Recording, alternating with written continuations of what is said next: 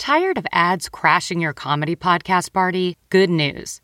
With Amazon Music, you have access to the largest catalog of ad-free top podcasts, included with your Prime membership. To start listening, download the Amazon Music app or visit amazon.com/comedy ad-free. That's amazon.com/comedy ad-free and catch up on the latest episodes without the ads. And here's your prescription. I know just the pharmacy to get this filled. Who are you? A pharmacy benefit manager. A middleman your insurer uses to decide which medicines you can get, what you pay, and sometimes even which pharmacy you should go to. Why can't I go to a pharmacy in my neighborhood? Because I make more money when you go to a pharmacy I own. No one should stand between you and your medicine. Visit phrma.org/middleman to learn more. Paid for by Pharma. Hey, just before we get started, this is a conspiracy, paranormal, and true crime podcast. The nature of this podcast is gory, unsettling, and definitely vulgar. And we curse a lot. Like a lot. So be advised. So we're just two idiots with a mic.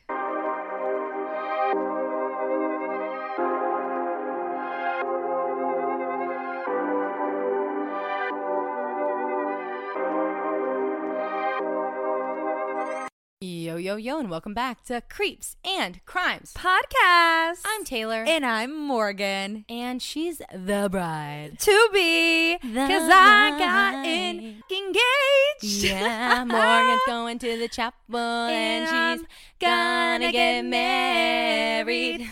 I can't even believe it. Stunning. Morgan, tell us everything. Okay. So Aaron had this trip to Biltmore planned, and Taylor is a bitch. No. Okay, I'm going to stop you right there. Let me tell you the leading up to it, and I'll let her tell you the sweet part, but I'm going to tell you just how much of a brat this bitch is. I was stressed. I had recording after recording because of Aaron. So It was worth it. If you're on our Patreon, you will have already seen the video about the days leading up to Morgan's engagement. And by days, I mean one singular day, because I could not do anything until we were done seeing each other. And we had seen each other literally Sunday, Monday, Tuesday, Wednesday, Thursday, Friday. Yeah. Well, not Friday. We didn't see each other on Friday. Well, we ended up seeing each other on Friday. Yeah. I had to wait until Thursday night after the recording to actually get things together because we were around each other so much, and if I was preparing for it, I was going to be emotionally invested in it, and I wouldn't have done a good job. Because Morgan, so Aaron's like, hey, we're going to the Biltmore. Go ahead and give them this like the beforehand. Okay, yeah. So Aaron tells me that we're going to the Biltmore. And the first thing that I do is I interrogate Taylor. I'm like, why am I going to the Biltmore? Is he proposing? Taylor's not a good liar to my face. Yeah, I'm not. Taylor can lie to me through text, through FaceTime, through call. FaceTime iffy. As long as you can like put the phone down, like let me see your eyes only. Yeah. You know what I mean? But no, to her face, and she was like, I know nothing about what you're saying. And at that point in time, I truly didn't. And know I anything. was like, okay, well maybe I'm not. Maybe I'm being crazy. Maybe I'm being crazy. Crazy girl. So, flip side of this, I didn't really know a ton because it kind of fell into place at the perfect time. All I know is when Morgan went to Marley's wedding, I get a call. The call is, I need you to clear 2 weekends in July. And I'm like, great, what 2 weekends? And he's like, oh, the 9th and the 16th. I'm like, oh, great. So the only 2 weekends where we're both in the state of Tennessee? Perfect. Those? Okay, perfect. 100%. So how the fuck am I going to tell Morgan that we're moving all of our 90 recordings to the middle of the week? And they're like, just figure it out. You've got it. I'm like, great. So she's going to be pissed at me. So I go in here and I'm like, okay, Morgan, I hate to tell you this, I have to be gone this weekend and this weekend.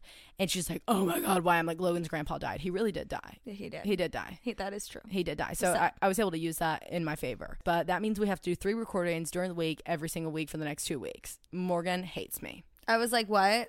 And then she was like, but don't worry, we'll do Marty Davis and it'll be and it'll be good. You'll do it with me. Yeah, like I'll you don't have to do work. any notes. And I'm I'll like, handle it. Perfect. I'll write your script. No big. I can handle that. No biggie. So then I'm like, okay, well, how are we going to get this bitch to get her nails and a spray tan and an outfit? And then Taylor's creativity concoction started brewing. I'm like, great. We have a photo shoot. We have a season 3 photo shoot, Morgan. This is the logo. Yeah, this is for the logo. We're using the sound bowls. You need to have your nails on. They're going to be zoomed in pictures of your nails with the sound bowls. This is on Friday. You need to have it done. Morgan's shitting her pants, and I'm like, also you need a spray tan. Morgan's pissed at me, bitching to everyone she can about how much she fucking hates me and how she's quitting the podcast. And so I go to my nail girl. Tell Sailor I'm quitting the podcast. I go to the beard and nail room. I walk in there and I'm like, listen, I need one of you to do the best, which I go there a lot, so I'm really good friends with the majority of them in there. I'm like, I need someone to do Morgan's nails. It's for her engagement. I want Hailey Bieber nails, and she thinks it's for a photo shoot, and you have to act like it's for a photo shoot, and that's why I booked it. I booked me one, hers on Thursday and mine on Friday morning. And let me tell you guys, if you live in Knoxville and you have a friend getting engaged, Sarah B. Nails, she can lie her ass off. Ass off. I mean, this girl was talking to me about the photo shoot. So what are your plans? I was like, like Taylor's got her own like idea brewing. All I know is I'm going to have zoomed in pictures with me zenning out. I said, Sarah, do I look like a Zen person to you? I said, do I look like I belong in front of a sound bowl? I was like, I don't think I'm very Zen. It was so I don't think good. I'm too Zen. So then we get done recording on Thursday. So she gets her nails done Thursday afternoon. We get done recording. I'm like, great, let's go get our spray tans together. I said no. Morgan literally says no. And I didn't know what to do. So I just start screaming at her. I'm like, she's like, what do you mean you're not getting a fucking spray tan? You're going to look back at these pictures. Logo. There's going to be a fucking logo of the fucking season 3. Are you kidding me? I was like, I'm not really feeling it today. I'll do it tomorrow. Yeah, and I'm like, no, you're not. You have to do it today. You have to do it today. The photo shoot's tomorrow, Morgan. You dumb bitch. We can't. Oh my God. So then I force her to get a spray tan. Really it's 9 o'clock at night. She's tired. She's pissed at me. She goes home. She's sticky. And it's I'm raining. like, on top of all this bitch is going to schedule a photo shoot. I'm like, are you kidding me? We've recorded 8 times this week. So then Friday comes. That morning, I get up and I go shopping and I get Morgan 2 dresses to choose from because I knew the dresses that she had, she would fucking hate if she got pictures in them. So then Aaron's like, well, I'm going to tell her I'm going to go shopping with her. And I'm like, well, she's not going to want to spend money because I just forced her to get a spray tan and her nails done. And she's not going to want to go shopping with you after the fiasco for her sister's wedding in the mall. That's not happening. It's not happening. So I literally drive to Aaron's during the middle of the day while Morgan's at work. I'm like, this is what we're doing. This is exactly what your script is to say, Aaron. This is an ad. And this is what you're saying. And he's like, okay. So his role was to say, when Morgan pitched, I was like, she's going to pitch a fit when you tell her she's going to close. And I did too. I was just pitching fits left and right. I'm a spoiled brat. I was literally like, I have something in my closet. Like, I'm not going to spend money. Like, no. I was like, I want cute pictures, but I'm not spending money. Yeah. I've been asking to go to the Biltmore for years. For as long as she's lived here. Years. I've been wanting to go to Biltmore Estates. And so I knew I wanted cute pictures, but I was like, you know what? Fuck it at this point. Like, I'm so tired. I just want to lay my ass on this couch. And Aaron says, well, why don't you ask Taylor? You always ask Taylor. I'm sure she has something. Mm-hmm. I was like, I'm not going to fit in anything. So she texts me and she's like, do you have anything to wear? You a video of what oh my God. I wish we have to post what she was going to wear. No, my nipple comes out. Okay, we can block that out because it is atrocious what she was trying to wear to the Biltmore Estates. And I texted her and I was like, well, you're in luck, bitch, because I went to Elise Wild. And if you don't know what Elise Wild is, that is where my credit card goes to die. It does. And I went in there and I got me a dress and then I got Morgan 2 dresses. And then I went to Target and I got her new shoes that I said were for the photo shoot, which she already knew about because I told her we had to get these silver shoes for the photo shoot. And then I went Even though we're zoomed in on her. I don't know why, guys. I don't know why I didn't. Like, I had suspicions, but then I was like suspicions weeks ago. But then I was like, this is totally like typical, like Aaron. Like, yeah. And no one was budging. So I just like gave it up. I was like, oh, this is just a planned thing for Biltmore. Kind of just forgot about it. Like, I just was not freaking expecting it. Yeah. You know what I mean? And then Taylor's throwing this whole thing with the photo shoot. Like, that's not uncalled for Taylor either. No, that's Tuesday. Matt, you need to have these shoes. You have nails. Like, that's a typical Taylor. That is how this business runs. Yeah, that's what we do. So I just like, it was so good. Everyone did so good. Okay, go ahead. Yeah. So then after I get my new Bronco, I'm like, perfect. I'm going to pull up. We're going to get in the car and we're going to go do something. You're going to ride in the car with me. Then I'm going to give you the dresses that I got and I'll bring in a few extras that I have in my closet. And I'll also bring your shoes and everything for the photo shoot just in case you want to wear it because I also got some jewelry. And she's like, oh, lucky for you. I actually have this so cute dress in a size large. I'm so like, I got, they were of course in her size, duh. So I get the dresses dresses in her size. I bring them over. She's like, the one that she ended up wearing, she was convinced that it wasn't going to fit her and she wasn't going to wear it. Oh, yeah. And I was like, it was a medium. I was like, no, bring the Sister of Traveling Dresses. That's not going to fit So me. I brought the Sisterhood of the Traveling Dress, which this dress has been on probably everybody in the state of Tennessee. At this point. Everyone's worn it. We share it with everybody.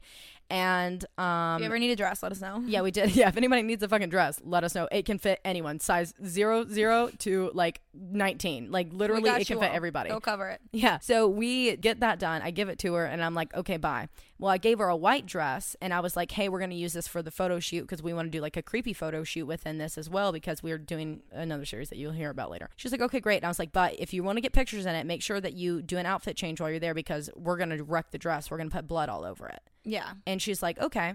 The dress isn't hooking in the back because in this dress that fit her perfectly, they put a child's bra. Like a size A. It was literally like I'm talking like a 32, maybe even like a 30. Maybe even it was literally a 30A. Yeah. That was insane. Tight. So she texts me this at night, and I've already had like a glass of wine, and this is like at midnight when we're on the phone. And I'm like, oh, well, I actually have a bra extender. I don't have a bra extender. Why the fuck would I don't wear bras. So I'm like, hey, I have one. I'll bring it to you in the morning. I'll be up. I wasn't up. I woke up at 10, realized what time it was. She had to leave her house at 10:30. I throw my body out of the bed, don't even talk to Logan, run out the front door, jump in my car, drive to CVS, get what I think is a bra extender. Not a bra extender. False. It was a bra redactor, which we'll get to. And take it to Aaron. Aaron comes outside to get it because Morgan's still curling her hair. And he's like, what's this? I'm like, it's just for the fucking dress. Will you just take it and just tell it's for the photo shoot? Just take it. And he's like, okay. And walks back in. Okay, so this is where you pick up. That was all the beforehand. Okay, yeah. So we leave. We take Ollie over. Oh, we didn't tell him that I canceled the photo shoot. Oh, that's when I got pissed. That's when so I just spent all this money on my nails and my tan, and she goes, you're going to kill me. I'm like, what? She's like, you know how I thought I scheduled the photo shoot for July 10th this Friday? And I'm like, yeah. And she's like, well, have you realized that July 10th is on Sunday? And I was like, you have got to be fucking kidding me. She was so... she wouldn't respond to me for an hour. I literally texted her and I said, I'm going to murder her. Meanwhile, Aaron's texting me, ha, ha, ha, ha. She's going fucking crazy. You made her so mad. I'm like, yeah, I know. Thank you. I hope everybody is so happy at the fact that Taylor Morgan played hates villain. Me okay, yeah. Saturday. So we go to Biltmore and all of these things are just like coming to me now that like I should have picked up on. I can't believe I just didn't pick up on them. We're driving and we hit traffic and it like take this route. It's 20 minutes shorter. Yeah. So we take that route and it's more traffic because everyone's off because there's one mountain road literally. It's literally a singular mountain road. And Aaron's freaking out, road rage. And I'm like, babe, it's a self-guided tour. Literally, we're not on anybody else's timeline. I was like, they're not going to turn us away. They're going to turn us away. These tickets were so expensive. I was like, it's fine. We're fine. Everything's okay. So then he calmed down. We got there. We walked through security that he later told me that he was like shitting his The ring pants. in his pocket. He was like, he thought his belt was going to go off and they were going to make him take stuff out of his pocket. Dude, I literally would have been in the security guard's ear. I have a fucking ring in my pocket. Please don't make me do it. I'm about to propose to this bitch. Please don't you dare fucking do this. He said he was shitting his pants, but it didn't go off. So then we got there and I don't know if he even planned this, guys, but we walked up and I was like, I've had to pee this whole entire time, but we were crunching time. I was already running late. You heard Taylor. Yeah. I was curling my hair when I was supposed to be leaving 20 minutes ago. Yep. So I was already crunching on time and I had to pee. And this security guard, we still had like 15 minutes. And I was like, is there a restroom out here that's closest to us? And she was like, yeah, actually down towards the gardens into the conservatory. I was like, perfect. I said, let's go there first. That's the only reason I really want to be here anyway, because I've heard beautiful things about the gardens and the conservatory. I guess Aaron's on this time frame, guys, and I'm literally in this like vineyard. I'm like, take my picture. And I'm strutting down, and he's like, I'm going to kill you. He's like, okay, this is enough. We've got to go. Like, we've got to move. Like, he's losing his mind. Y'all have to see the pictures. They're really cute. I'm making him take pictures of me, and I actually think the Hunger Games was filmed there. That's what the photographer told me. Really? That part of the Hunger Games was filmed in that area that I took a picture in. Holy shit, wow, I had no idea. So anyway, we get down there and we were just kind of like walking the trails and I was just right in front of him and he tapped on my shoulder and I turned around and he was on one knee. I have never sobbed so hard at the pictures in my life. Of someone else getting engaged, I sobbed. I cried so hard.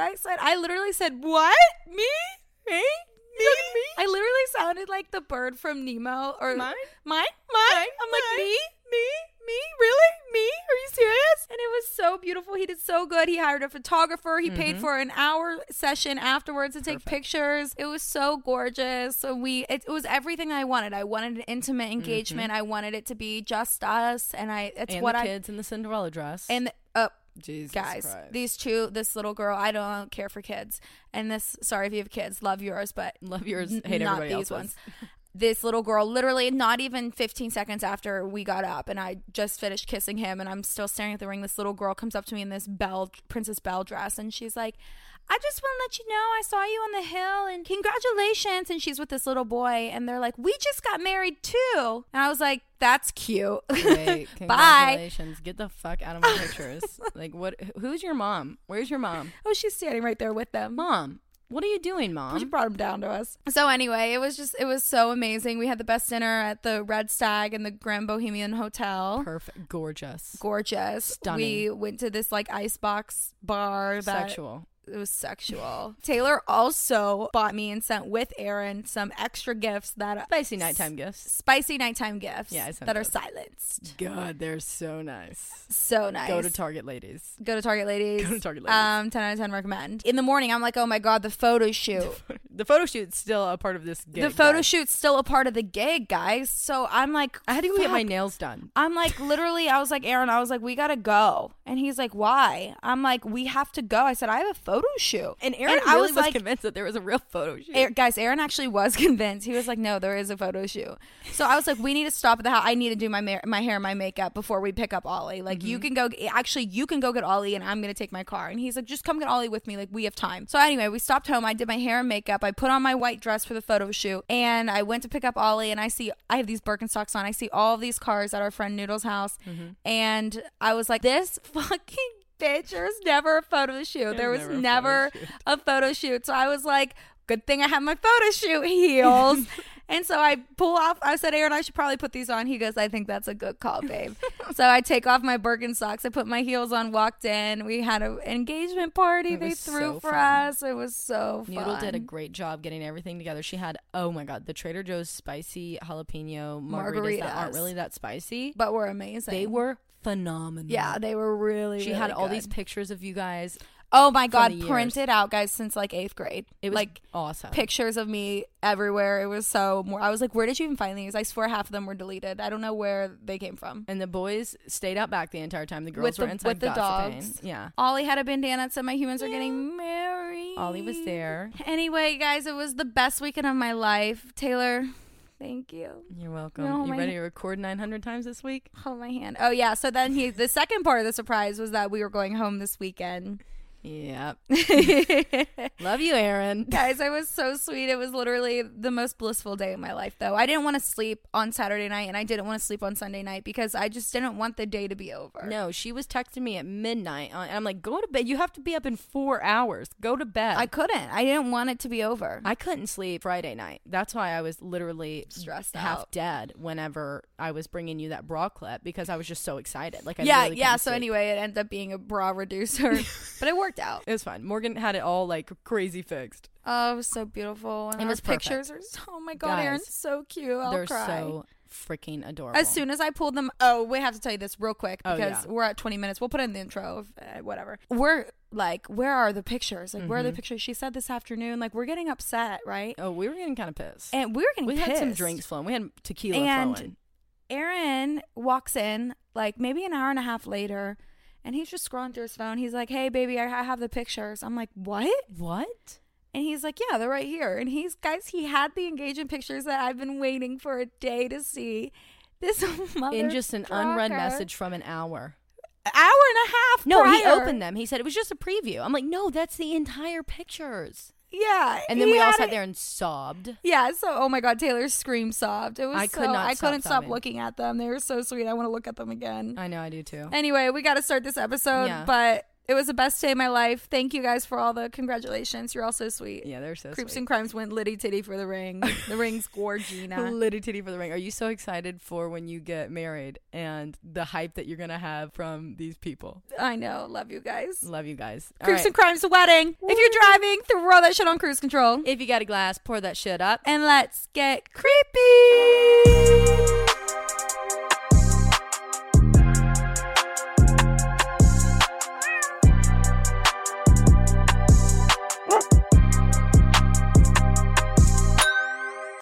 Okay, Miss Girl, Miss Ring, Miss Gloss, Gloss, Miss Icy. Miss Icy, what do you have for us today? Icy. Oh, Icy. Okay, I'm just going to jump right in. You guys know by the title that I am covering CERN. On September 29th, 1954, 12 countries came together to build a nuclear research facility. Belgium, Denmark, France, Germany, Greece, Italy, Netherlands, Norway, Sweden, Switzerland, United Kingdom, and Yugoslavia came together and formed the European Council for Nuclear Research, or what we all know today, CERN. CERN represents the French words, excuse my French, literally, Conseil Européen pour la Recherche Nucléaire, or the European Council for Nuclear Research. Okay, let's never read French again. Excuse my French. How Nuclear. many times did you practice that? Not enough, clearly. But why the spark in nuclear research? And on top of that, how can 12 nations, you guys have to think about this, 12 nations unite for research that could be used literally against each other? This is nuclear research that we're talking about.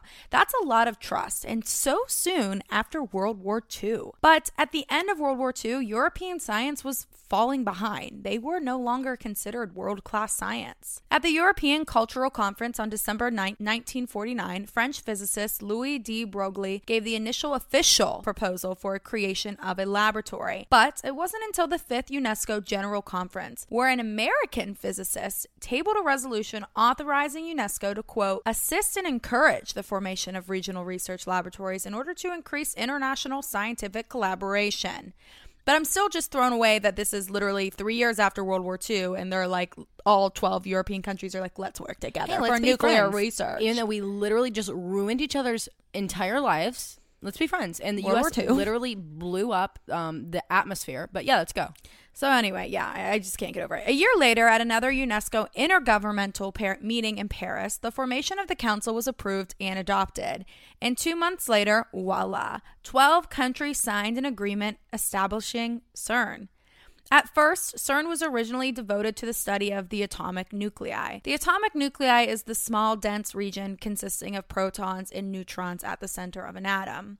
But they very quickly shifted their focus towards higher energy physics, focusing mainly on subatomic particles. And I'm getting huge Ant-Man vibes here. Me too. According to your standard Google answer, because I am no fucking physicist, and you guys need to remember that throughout my entire segment, a subatomic particle is a particle that composes an atom. Great, that told me nothing. According to the standard model of particle physics, a subatomic particle can either be a composite particle, which is composed of other particles like protons and neutrons, or it can be an elementary particle, which is not composed of other particles like electrons and photons. Because of CERN's obsession with particles, they are often referred to as the European Laboratory for Particle Physics. The laboratory was built originally in Switzerland along the border of France, but has been extended into France since then. This is known as Meyrin site. Meyrin. Yeah. Most of the laboratory is 100 meters underground, and above it is just farmlands and grass. Oh. A lot of the laboratory you wouldn't even know you were standing above because it's so very little marked. You're like going they have on a hike and you just come across an entire laboratory underneath your feet. and then Stranger Things. So it's Stranger Things. And then we see a pizza truck pull up and a helicopter and 11 And then there's 11. and dead people. Yeah, exactly. Today, there are 23 member countries. Adding to the OG list of 12 are Austria, Spain, Portugal, Finland, Poland, Hungary, Czech Republic, Slovakia, Bulgaria, Israel, and Romania. Today, CERN employs over 2,500 staff members. Oh, wow. Over the years, scientists at CERN have made numerous scientific achievements. A project named Inquire that was initiated by Tom Berners-Lee and Robert C. in 1990 led to the development of the World Wide Web in 1995. The project was originally intended for researchers to be able to share information with other researchers. The original first webpage is still published on the World Wide Web Consortium's website, and it looked a little something like this. Guys, it's code. It's coded. It's literally code. This is the very first website ever created on And they're the like, internet. we're gonna leave it up. Yeah. If that pulled up on my phone, I'm like, oh, there's a virus. Virus Immediately. You're just sitting there, you're like, I'm gonna make like a little direct messaging portal, and you create the worldwide effing And web. the link for this is info.cern.ch/www.theproject.html. The project. The World Wide Web. What literally we all use 1,000,000 times a day. 1,000,000 times a day. For everything. For everything. Like TikTok, World Wide Web. All social media, World Wide Web. Just a quick Google search. Hey Siri, World Wide Web. World Wide Web. World Wide Web. www. Yeah. Yeah, www. You had no idea. Don't tell me. Idea. Come on. Morgan. World Wide Web. www. What is HTTP? I don't know for? what that means. I Or had no idea. It was HTML. I think that's like code. World Wide Web. Dot. www. I don't know what .com is. Me either. Interesting. What We'll have to the look it up. hell? By 1993, CERN announced that the web would be free to anybody who wished to use it. In 1984, the Nobel Prize for Physics was awarded to Carlo Rubbia and Simon van der Mee for the discoveries of the W and Z bosons.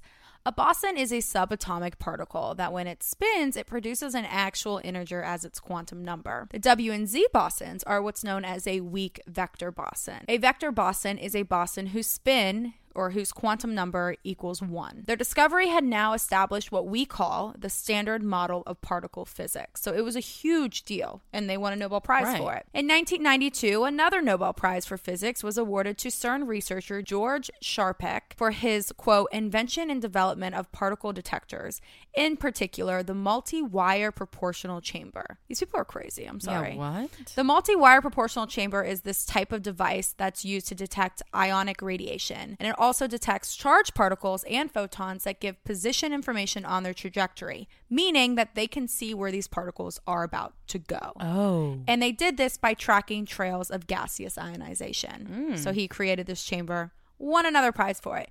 And then, of course, there is another Nobel Prize for Physics awarded to Francis Engler and Peter Higgs for the theoretical description of the Higgs mechanisms. This was given 1 year after the Higgs boson was found. Or should I say, the God particle. Remember we talked about the unknown of dark matter on Patreon, Stranger Things? Yeah. The Higgs boson, if purposed appropriately, can be used as a portal to finding signs of dark matter. Whoa. The Higgs boson is called the God particle because it's deemed the particle that gives all matter its mass. This particle explains why all particles have mass, and in turn, why we exist. Without the boson, the universe would have no physical matter, only energy. But The God particle. the God particle, I don't know if you guys remember this, but in my Stephen Hawking's episode, we talked about the God particle. Yes. And Stephen Hawking's warned us not to fuck around with it. I remember. Which is the theory of the Higgs boson doomsday. Oh. Hawkins said that the God particle is a manifestation of an energy field that's pervading the universe called the Higgs field. Because the Higgs field is thought to be everywhere, like look around you, that is the Higgs field, it affects the vacuum of empty space and time in the universe. The mass of this Higgs particle, or the God particle, is just about what's needed to make the universe like fundamentally unstable. Oh. In a way that's catastrophic, equaling doomsday. So don't mess with it. So don't fuck right? with it. But They're fucking with it, aren't we they? mess with it. The Higgs boson particle was founded in the LHC. This is the Large Hadron Collider that has recently been the topic on the back of everybody's mind. The LHC is located 100 meters underground between the Geneva International Airport and the nearby Jura Mountains. It is the world's largest and highest energy particle collider. According to CERN, the purpose of the LHC will help answer some of the fundamental open questions in physics, which concern the basic laws governing the interactions and forces among the elementary objects, the deep structure of space and time, and in particular, the interrelation between quantum mechanics and general relativity. Oh my God. Every time we've talked about something Stranger Things related, it has stormed. It has stormed the entire and it time. hasn't stormed any other time in Knoxville. No. Did it storm during Marty Davis? It did. It did, guys. The last few times we've recorded a single episode, it's storming and thundering outside. Like bad. So I hope you guys enjoy your little rain shower thunderstorm. Sound machine. Sound machine, duh. The collider tunnel contains 2 adjacent parallel beam lines, or beam pipes, each containing a beam. These travel in opposite directions around the ring, and then the beams intersect at 4 points around this same ring, which is where the particle collisions take place. Okay. The first run began in 2009, with anticipation that it would run until the end of 2012. From November 20th, 2009 until the discovery of the Higgs boson, or the God particle, in July 2012. They then postponed or shut down the collider until early 2013 to allow for additional data to be obtained. At the end of 2012, the LHC was planned to get shut down until 2015. The LHC then begins its second run on April 5th, 2015. So it has been now shut down for 2 years. Okay. It was then stopped so it ran from 2015 and then it stopped on December 3rd of 2018. The third run began on July 5th, 2022, and it is expected to continue until the year 2026. What? Basically, from my understanding, the LHC is like colliding particles, mainly protons, at super high rates in order to observe what's going to happen after the collision. Okay. And that this is something that happens in our atmosphere every single day. It's not something that's unnatural. Like, they're not forcing balls of energy and matter to like collide. Okay. Like, this is something that is normal. Well, not normal, but They're it just speeding happens it in up. the universe. Yeah. The collider provides a controlled environment for scientists and physicists to collect data so that they can study this and try to better understand things like dark matter, antimatter, and our universe. But many people theorize that the world, our world, actually ended after run 1, which was in 2012. I mean, This is the same year the scientists at CERN found the Higgs boson particle, the same particle that Hawking predicted could destroy the universe, or, quote, cause the universe to undergo a catastrophic vacuum decay, aka sucked into a black hole. And we would never know it. Right. There's this old argument that nothing has felt right since 2012. Since 2012, it seems like the world has descended more and more into chaos Each year. every day. And it feels like we're like unevolving. Is that a word? That's so funny you just said that. Really? Like, yeah, I'll get to that. Oh, okay. But it feels like some sort of major like calamities happening almost daily. Mass shootings, wars, bombs, etc. Roe v. Wade. Like, corrupt cops, dirty people in businesses. right. Like, we're going down and down this really Racism, dark hole like- every single day. It just never ends. It Like, never why are we not getting better? I feel like we should be getting better. progressing. There's no progression. There's no progression. Yeah, I know. Besides the Mayan calendar, which we all know predicted the end to come in 2012, there was other people who predicted that 2012 would be the end. One of these people is a man named Terence McKenna. Terence was an American ethnobotanist and mystic who had advocated the responsible use of naturally occurring psychedelic plants. Love his vibe. Okay. He sounds great. He spoke and wrote about a variety of subjects, including psychedelic drugs, plant-based entheogens, shamanism, metaphysics, alchemy, language, philosophy, culture, technology, environmentalism, and the theoretical origins of human consciousness. Okay.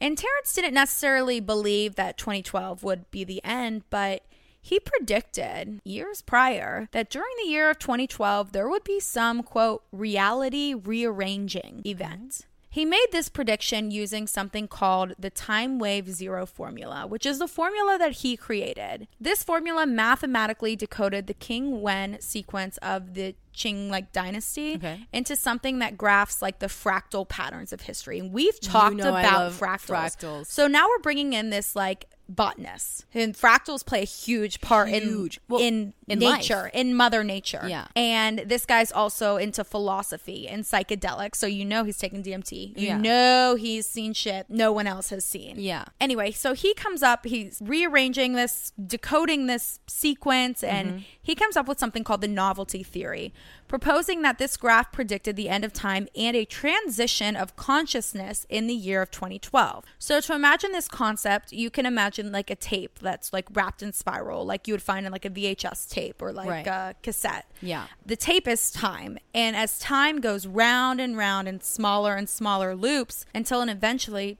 time runs out. And Terrence... Guys, it is monsooning. Can y'all hear this? I know, I'm getting scared. Are we talking about the wrong thing right now? I don't know. Keep going. Let's see what happens. Terrence wasn't the only one. A man named Preston B. Nichols, who was a supposed whistleblower who wrote books detailing time travel experiments at the Montauk Air Force Base. Oh. Which that's an entire episode on its own that I will cover eventually. Claimed that they could never time travel past 2012. So this dude's a whistleblower from Montauk. Yeah. Who time traveled. And he's saying we could never get past 2012. Why?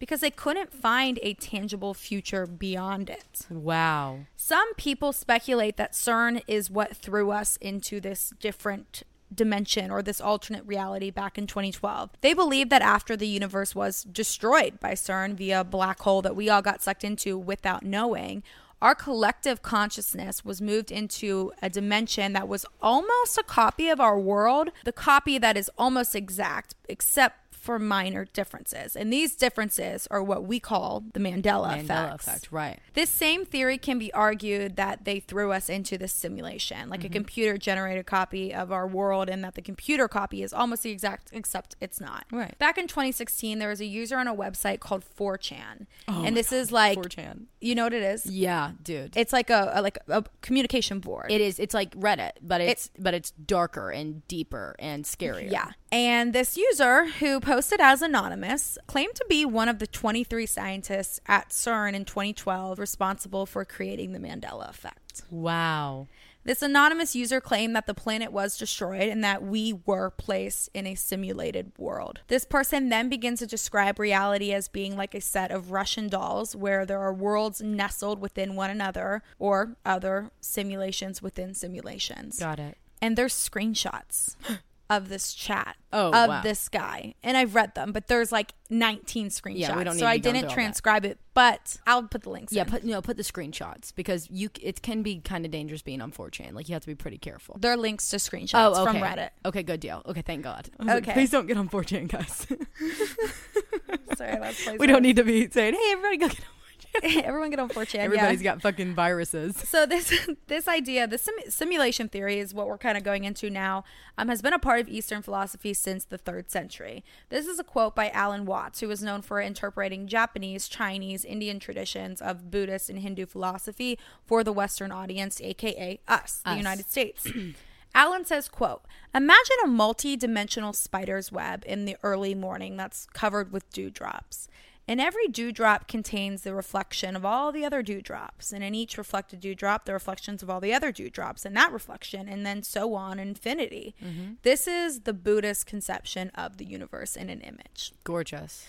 CERN's website, which this is not touched on much, but it states that they are researching and studying extra dimensions, gravitons, and tiny black holes. It is in their website. You're kidding. It is in there. You click on research, you scroll all the way down. It's the last one. It's the very last one. It's just the fine print, babes. So say we did end and we did shift or jump either into a different dimension or a simulation. I truly think, this is my take on it, that this isn't anything to be afraid of, because really it doesn't matter what's real or not, because whatever we are living in right now is real. Perception is reality. That's just what it comes down to. Exactly. Perception is reality.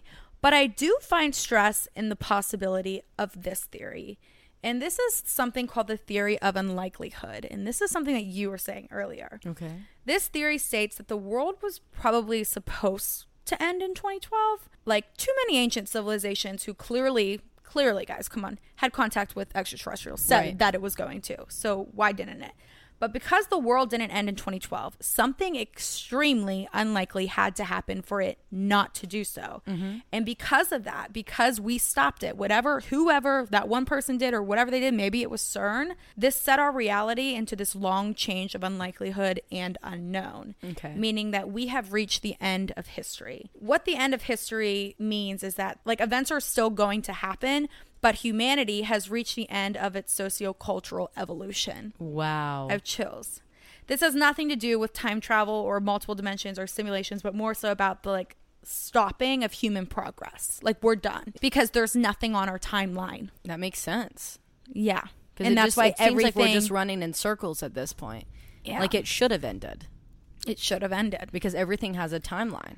I know. So yeah, this is meaning that we are on our own. We are not supposed to be here, and it will continue to be chaos and destruction until we end it ourselves. If anyone is high listening to this, I'm so fucking sorry. I hope you're okay. Anyway, I'm going to circle on back to the most recent run of the LHC, the third run that happened on July 5th of 2022. Most people believe that they fired this bad boy back up to try to get us back to where we are supposed to be. Whoever that is. Oh, is it OG pre-2012 reality? Are they shifting us back to a different dimension? Or are they trying to go back in time and undo whatever we did? Like, no one knows. Yeah, like, where are you taking us? If you're turning on this engine, where are we going? But it could be too late, causing massive ripple effects of chaos, which is what's happening right now in the month of July of 2022. Literally. Because what if CERN is the reason that we didn't end in 2012? Because they fired it up. They found the God particle. They did something with it. They had to have done something with it. They did something with it, and they stopped the destruction of our world. And now they're trying to go back, but instead of fixing it, they're just making matters worse. Has anybody seen The Umbrella Academy? You haven't. I've heard about it with you, but I haven't watched it all the way through. It's literally like you can't go back in time. Like, so listen to me. This is what I need you to do for me.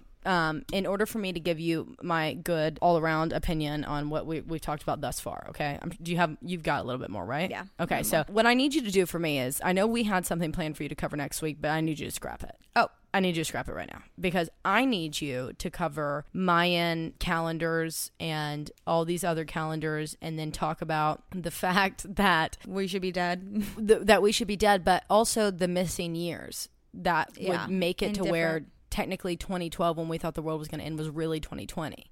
So if that's a factor in this, then here we are on the third run of the calendar. So were they taking us back? And each run, get this, each run of this LHC, it's like progressively getting more energy. Yeah. Like they're just trying, like it takes a really long time. That's why they run it for 3 years, to build up that energy that they need for these particles to collide to get the research data that they need. Like the particles have already collided. Right. Like they have already done that. They did that at like 4:47 p.m. I think it was. Something like that on July 5th, European Central Time, or what. I have it in my notes later on. I talk about it, but I've lost my train of thought.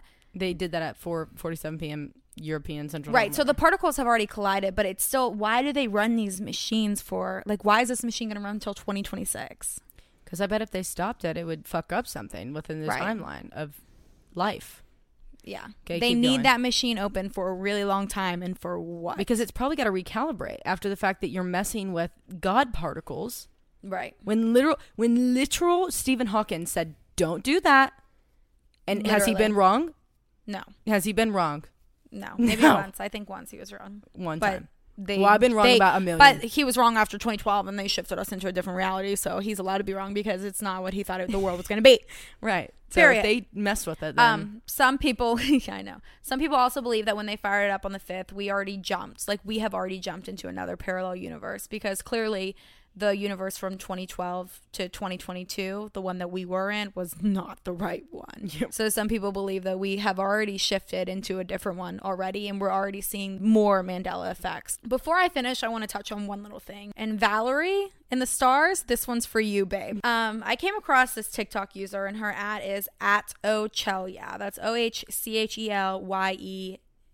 I don't know why I just couldn't spell for a second. This user watched the live of the particle collision so that she could get the exact birth chart of when they collided. Oh my the God. exact time. And it's sus. At exactly 4:47 p.m. Central European time, the birth chart shows that the rising sign 15 degrees in Scorpio. Scorpio is deeply contraceptive and it's placed as the rising sign within the first house. So Scorpio is the first house. I don't know how to read birth charts, so I'm really, really pulling this from Ochelia. Love her name. Valerie's going to call us and be like, okay, let me just re-record that for you. Yeah, Valerie's going to be like, actually, you guys suck. Or she might be like, Maria, you did great. Maria, you did great.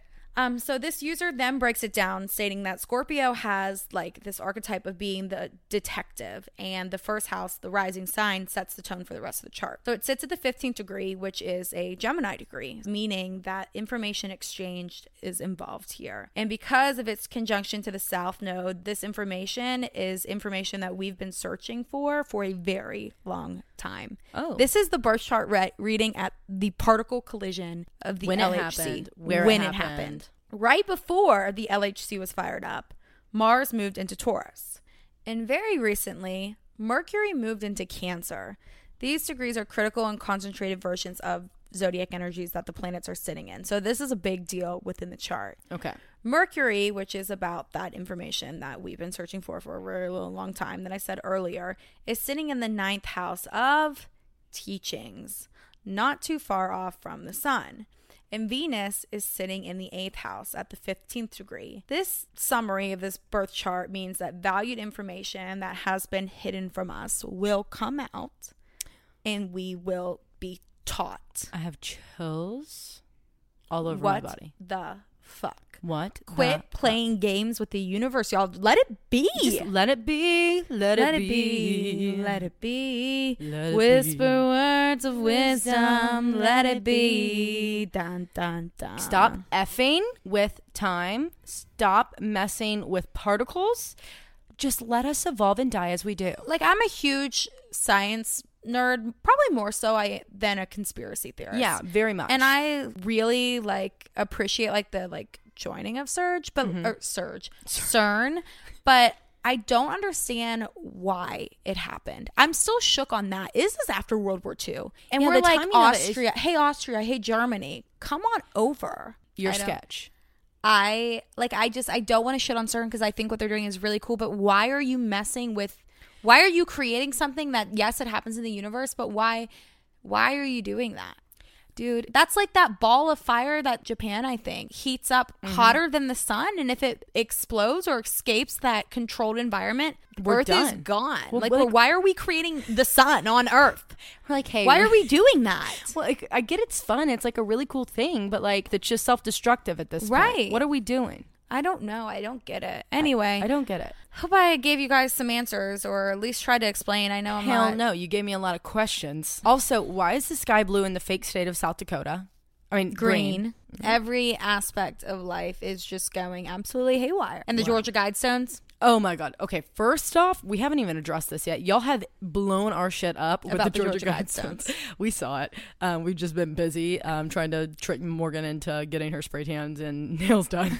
So we haven't really had time to look at it. But I don't know how to feel about it because, the Georgia Guidestones were guides for the New World Order. Mm-hmm. And they got blown up. Right after all of this? I know, but, is it not, a good thing?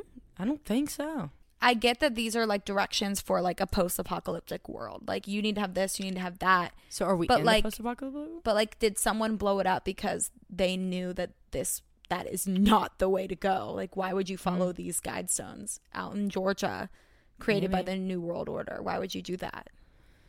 Or maybe we didn't listen. I don't know what But they think how are about we it. supposed to listen if we don't know? Man, I'm so excited for episode 100 so you can cover Andrew Basiago and we can talk I about know. time travel. Honestly, know. we should just do a giant build up to that moment. Just keep going government. Well, government, but also I'm dying to talk about ancient calendars. I'm dying to talk about it. I think it's time. I know. That's just so difficult. But it's you just get on history.com. Yeah. It's written out there. Yeah, but the History Channel is not all that trustworthy anymore. Yeah, you're right. Wikipedia Anyway. is more trustworthy. Yeah, Wikipedia is better than the History Channel. I'm not gonna lie, it truly is. Okay, it's my Anyway, turn. that's all I got. You're up. All right, guys, so let's get into my case today. I wanted to take a step back from death, murder, and gore. Who are you? Yeah, I know, right? To explore a different side of true crime. And the reason for me doing this is it can be pretty draining on my end to look up these cases, become extremely passionate about them, do my own little investigations that I do for most cases that I cover now. And I just hope you don't mind taking a breath of fresh air with me. I feel like we all might need it. Next week, I will go back to our regular scheduled crimes. But for right now, let's focus on something a little lighter and different. But it's still just as bad because it's in the true crime category. As I said, yeah, right? I said this was a different type of true crime, and it is the exploitation, overworking, and pressure put on childhood stars. We have seen what this life can do to these individuals, their minds, their souls, and their overall health, and it's a tale as old as time. They get overworked, forced out of the freedom that childhood brings, pushed to their limit, they rebel. The media and us, we eat it up, call them names, drag them down when they're already at their lowest. Then they fall into an addiction of some sort, try to pull it together because they're running out of money and they need to save face if they want to have a future career. And as soon as they get it back together and everybody's happy for them, they typically fall apart after a big few deals, and the cycle starts all over again until they eventually die or are forced through conservatorships or different things out of the media. And some examples of this is Britney Spears, Lindsay Lohan, Shia LaBeouf, Amanda Bynes, Mara Wilson, who was Matilda, Winona Ryder, who is finally getting her full comeback with Stranger Things, Demi Lovato, Macaulay Culkin, and Drew Barrymore, which is who I'm covering today, which you already knew from the title. As I was searching for a case that I could be passionate about and a story that I could easily tell to you with love, excitement, and history, I was on my For You page scrolling, just looking for any inspiration that I could find, because no matter how many cases I looked up, I did research on, I just did not feel like I was going to do that case justice. And then Hello Teffy comes up on my For You page. And if you don't know who Teffy is, I love her page. And she does these little series on celebrities and their lives, and she does like a super deep dive, and they're normally like 15-part series on TikTok and 3-minute videos. And she had done a series on Drew's life, and it was perfect and it made sense to me. And it just seems like in Drew's life there's a spiral. It's really upsetting and hard to listen to at some points, but it turns into a beautiful, successful story, and it's of Drew Barrymore. A lot of this information before I get started I got from Hello Teffy's information that she did in her 12-part series on her TikTok, Hello Teffy. And then a lot more of this is from tidbits and little things that I read on Drew's autobiographies, Wildflower and Little Lost Girl, along with interviews from various individuals. One primary source was Oprah's interviews. These will all be in our source material notes, but I just wanted to give them a shout out because I got a ton of info from them. Can't wait for this. I'm gonna hate it, but I'll love it, rough, but it's like a beautiful ending, and that's kind of what I needed today. Yeah. Drew Blythe Barrymore was born on February 22nd, 1975 in Culver City, California to John Drew Barrymore Jr. and Jade Barrymore. Before we jump into Drew's life, I want to talk about the Barrymore family history so that way you can better understand who Drew Barrymore is, where she came from, and why her career is so crazy awesome. All right. The Barrymore family is referred to as the royal family of Hollywood and theater. They were even the inspiration behind the Broadway play, The Royal Family, which debuted in 1927. Shut up. Uh-huh. In the 1800s, They were the Kardashians. Yes, okay, they are. This gets crazy. William Edward Blythe married Matilda Chamberlain, and they had 7 children. Blythe was a surveyor for the British East India Company. Therefore, the couple lived and had their children in Punjab, India. One of them being Herbert Arthur Chamberlain Blythe. Herbert was sent back to England for education. So he went to Harrow School, and then he later studied law at Oxford University. But on the side, he would do like boxing and wrestling. And this is where he met some friends who were in acting, and he fell in love with it against his father's wishes. In 1872, Herbert sat for his first post-theatrical photo shoot and began using the stage name Maurice Barrymore. This was to spare his father of the shame that his family considered acting to be, which they called dissolute. And his stage name was inspired by the early 19th century English thespian William Barrymore. What would your stage name be? Me. Taylor Jane. Really? Probably. I don't know. I'd have to think about it. Why are you going to put me on the spot like that? We have stage names, okay? Bonnie and Guy. funny guy that is, our stage names. That's if we were comedians. You're right. So on December 29th, 1874, Herbert, who is aka Maurice Barrymore, immigrated to the U.S. on the SS America. He arrived in Boston, where he joined the famous playwright Augustin Daly's team and made his first debut on Daly's play, quote, Under the Gaslight. Quote, Under the Gaslight. The name of it was Under the Gaslight. My bad. Gaslight. The next year, in December of 1875, Barrymore, which is what he went by now in the U.S., made his Broadway debut in Pique. It's Pique. Also in this cast was Georgie Drew, who was a young actress from Philly. Georgie and Barrymore had been introduced to each other before this by John Drew Jr., who is Georgie's older brother and Barrymore's first friend that he made in the U.S., and they were like tight besties. Georgie was the daughter of Irish immigrants John and Louisa Lane Drew, and the sister of John Drew Jr., Sidney Drew, and Louisa Drew. All of them were actors. On December 31st, 1876, Georgie and Barrymore got married, and they had 3 children named Lionel, Ethel, and John in that order. While the couple toured and continued their acting careers, their children would have to stay with Georgie's family in Philly, which they loved. Between 1870 and the early 1890s, the couple traveled often, and they were saving for their family, just like doing as many gigs as they could, while Georgie's literally pregnant and like going back and forth to rest. Oh, hell no. Right, and they're furthering their acting careers because you had to tour in order for everyone to know who you were and like right, there wasn't get fame. There's not the internet. TV, there wasn't. You're hopping on in a car. TV, but not right. like how we have it. Right. And so in 1879... There was no TV in 1879. No, it's 1879. My God. Okay. Is there cars with gas? What was that conversation? That was on Patreon, I think. No, there's horses and I can't fathom. I Whatever. Don't know. Yeah. So in 1879, Barrymore and his acting buddy Ben Porter were playing cards between shows in like a saloon when a man named Jim Curry wanted to play with them, and this is in Marshall, Texas. The two won money from Curry, and this dude was like crazy mad. So they leave the saloon, take their money, go, and they go to get dinner. And while they're eating dinner, Curry, who is now absolutely shit-faced, walks in and shoots Barrymore in the chest and his best friend Porter in the stomach. Holy shit. Porter ends up dying, but Barrymore was able to miraculously survive. And when he like came back to, he was like, well, I'm never coming back to Texas. That was like the first thing he said. I'll be damned if you catch me in Texas. I'm not coming back here to Texas. So in 1884, he wrote this play called Najezda, and I believe that's how you pronounce it, but it means hope. And he finalized this play before sailing back home with Georgie and their 3 young children in order to visit his family for the first time in 10 years since he left. While there, he was introduced to the French acting star Sarah Bernhardt, and he gave her a copy of this manuscript, being like, if you like it, let me know. But he had not copyrighted it yet.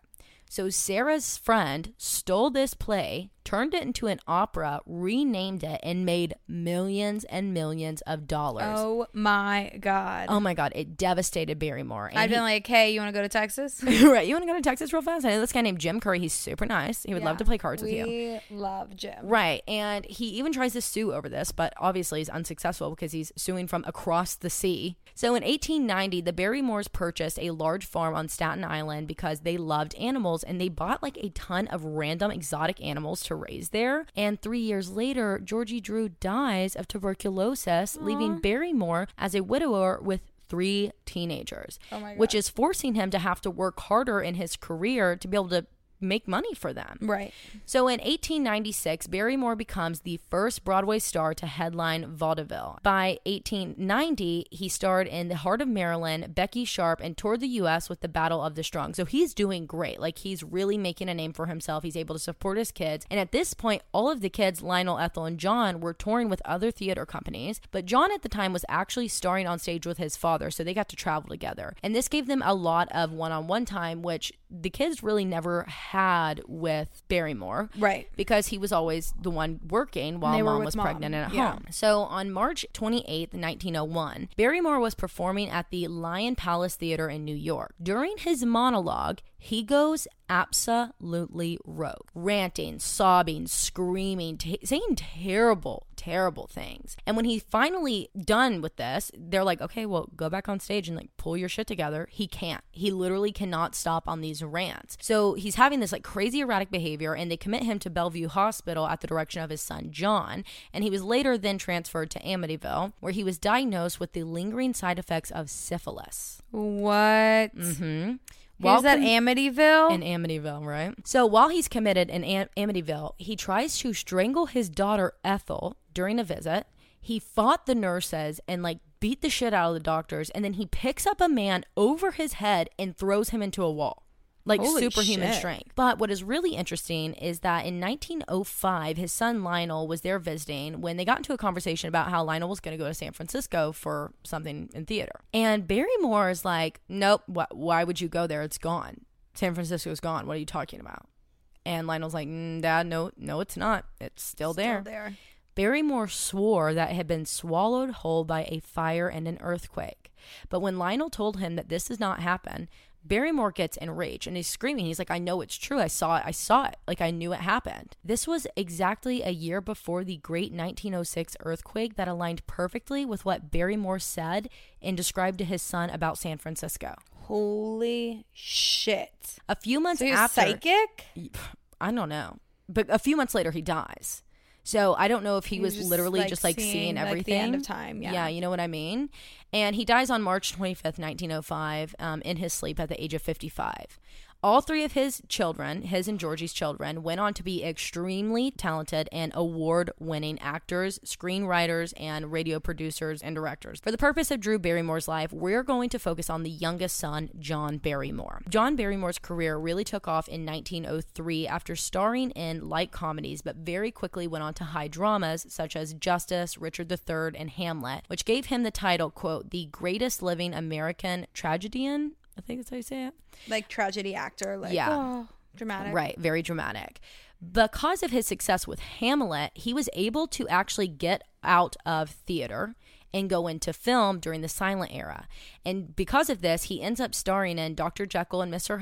Hyde in 1920, Sherlock Holmes in 1922, and The Sea Beast in 1926. By the way, have y'all seen the cartoon remake of this on Netflix that just came out by Pixar? The Sea Beast? The Sea Beast? No. You have to go watch it. It is so freaking cute and good. No, I haven't. It is so good. Okay. So he was a silent actor then? Yes, he was a silent actor. And this gives him yet another title, which is the Great Profile, which, by the way, he had a great profile. Like, you have to look up a picture of this guy. But when sound films were introduced, his stage-trained voice landed him massive roles because all these people had been silent for all these years. They didn't have stage-trained voices. So he gets in 1932's Grand Hotel, 1934's 20th Century, and the 1939 film Midnight, which have all been inducted into the National Film Registry. John is considered to be one of the most influential and idolized actors of his day by biographer Martin Norden. Even though his professional life seemed to be amazing, his personal life was far from perfect. John struggled with alcoholism since the age of 14 after losing his mother, and later in life ultimately had burned through all of his money, forcing him to declare bankruptcy, probably a result of his alcoholism and many divorces. John had 4 wives.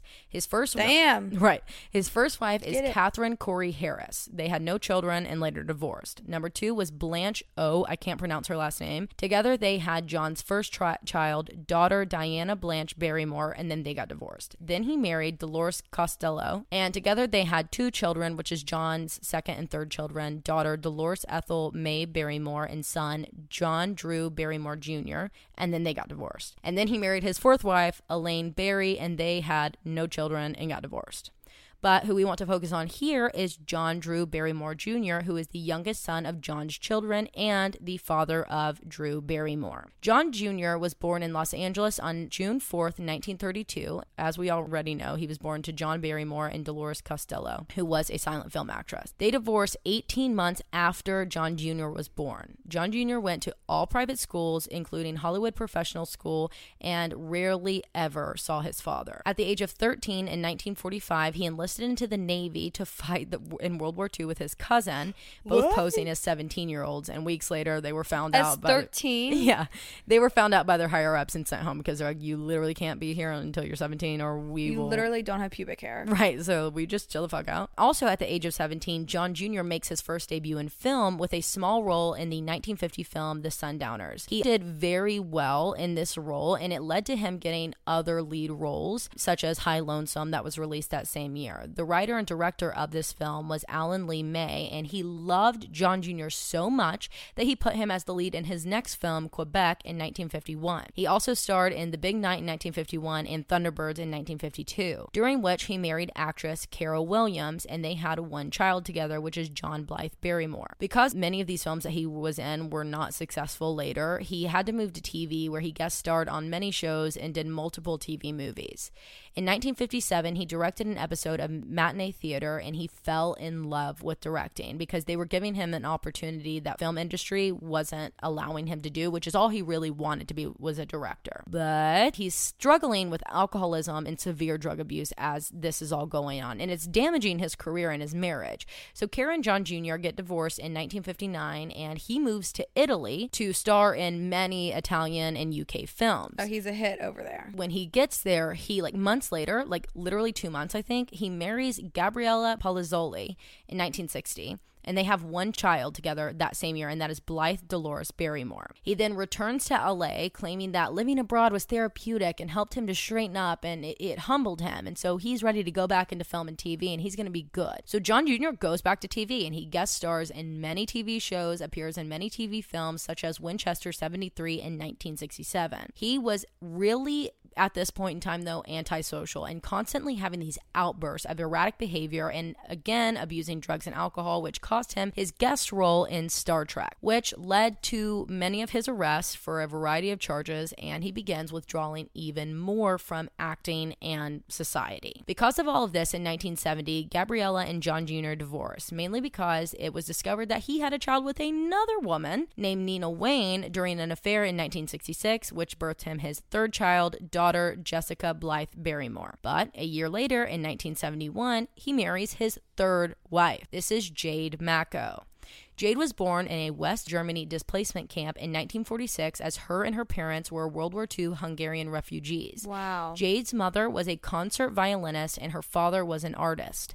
In 1950, the family immigrated to the U.S., settling in Pennsylvania. But Jade wanted to be an actress, so she moved to L.A., which is where she met John Jr., and together they had Drew Blythe Barrymore. Aww.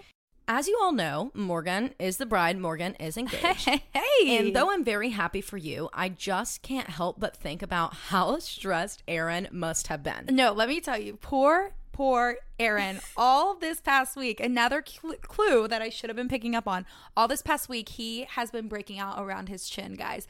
And I know he's been so stressed out. He's been coming up to me and being like, can I use the serum? Can I use this? Can I use this Can I use your apostrophe stuff? And I'm like, yeah, just use whatever you want. Yeah, go Why do you ahead. care so much about your skincare all of a sudden? That should have been the red flag. I know. We've all had struggles with our skin, and that's why we are excited to partner with Apostrophe, the sponsor of this episode. Apostrophe is a prescription skincare company that offers science-backed oral and topical medications that are clinically proven to help clear acne. At Apostrophe, an expert dermatology team will create a personalized treatment plan that is perfectly tailored to your unique skin. And all you have to do is just fill out this online quiz with Apostrophe and talk about your skin goals, your medical history, snap a few selfies, and a board-certified dermatologist will create your initial customized treatment plan. Apostrophe treats all types of acne, from hormonal acne to facial acne, and even chestney, backney, and buttney. They treat breakouts from head to toe. Guys, I'm not kidding you.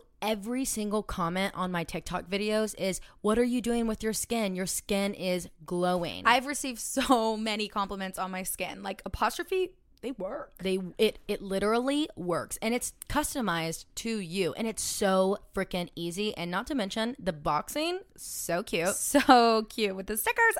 Oh my god. We have a special deal for our audience. Save $15 off your first visit with an Apostrophe provider at apostrophe.com/creepsandcrimes when you use our code creepsandcrimes. This code is only available to our listeners. To get started, just go to apostrophe.com/creepsandcrimes and click begin visit. Then use our code creepsandcrimes at sign up and you'll get your first visit for only $5. That's apostrophe.com/creepsandcrimes and use that code creepsandcrimes to get your first dermatologist crafted treatment plan for $5. And we thank Apostrophe for sponsoring our podcast. As I said in the beginning, Drew was born on February 22nd, 1975. Her godparents are actress Sophia Loren and director Steven Spielberg. What? Though her life seems to be glamorous, right, and filled with extremely influential people in Hollywood, it unfortunately was really not that great. At 6 months old, her father leaves and never creates a relationship with Drew. He's terrible to Jade and just like disappears. He leaves Jade, who is an aspiring actress, with her newborn to fend for themselves while living in West Hollywood with basically no income. So Jade begins using the Barrymore name in her favor, and because this is really the only thing she had good from her shit-ass husband. Right, so she's like, this is a Barrymore. So she takes Drew at 11 months old to audition for a dog food commercial. During the audition, this dog like bites Drew, like nips her, and she just like giggles and remains professional, they say. And because of her calmness, they hire her for this job. But so much more than that, Drew was naturally drawn to the cameras, even as a baby. It's like Barrymore's talent was just ingrained so deep into her DNA, she knew this was her calling, even as a fetus, basically. Wow. But while she was very young, Jade was still trying to pursue her own acting career and waitressing on the side to support herself and Drew during these times, meaning that Drew was left to be nannied and often away from her mother. Drew realized very early on that when she was acting, her mother could be around more, so she worked hard to land these big roles even at a very young age, doing a TV movie called Bogey in 1980 at 5 years old. In that same year, she made her first film debut with a small role in Altered States. Soon after, her godfather, Steven Spielberg, was looking for a little girl to star in his new movie called Poltergeist as Carol Ann Freelane, and Drew auditions, but the role was given to Heather O'Rourke. Obviously, this was really hard for Drew and her mother, but Godfather Spielberg had something up his sleeve. It was a role in a little passion project of his where he needed a sassy little girl, aka E.T., which Drew was given the role of Gertie in. This role was perfect for Drew, as she had the imagination to make Gertie come to life, impressing Spielberg with a story about her being a lead singer in a punk rock band. Hell yeah. Right? E.T., as we know, ended up being one of the the highest grossing film of the 80s, making Drew one of the most famous childhood actors at the time. For this, she won a Young Artist Award for Best Supporting Actress. Because of Drew's success, Jade becomes her manager, aka momager, booking her for talk shows, interviews, and many other roles. In the 8th season of SNL, Saturday Night Live, which was ran from 1982 to 1983, Drew appears as a guest host at 7 years old. Shut up. Making her the youngest guest host of the entire series Queen. to date. Right? On SNL, she was fucking hilarious, well-timed, and great with her memorization even at such a young age. But on a personal note, she begins hating going to school because she's being continuously bullied, even while living in West Hollywood. She's literally going to school with like other childhood actors and children of famous Hollywood individuals, and like, just tell me you're jealous without telling me you're jealous. I would have been like, were you in E.T.? Right. Were you in the highest grossing film of the 80s? I didn't think so. Didn't think so. Were you on Saturday Night Live? I didn't think so. Right. In 1984, Drew was casted in a horror film called Firestarter, which was an adaptation of Stephen King's novel. That same year, she starred in Irreconcilable Differences, thank you, which made $12 million in the box office. Holy shit. For this role, she was nominated for her very first Golden Globe Award for Best Supporting Actress. At this point in time, Drew was really everything that anybody could ever talk about, because she was... They're obsessed with her. Yeah, everybody's obsessed with her. She's super cute. She's sassy. She's well-spoken. Spunky little girl. She's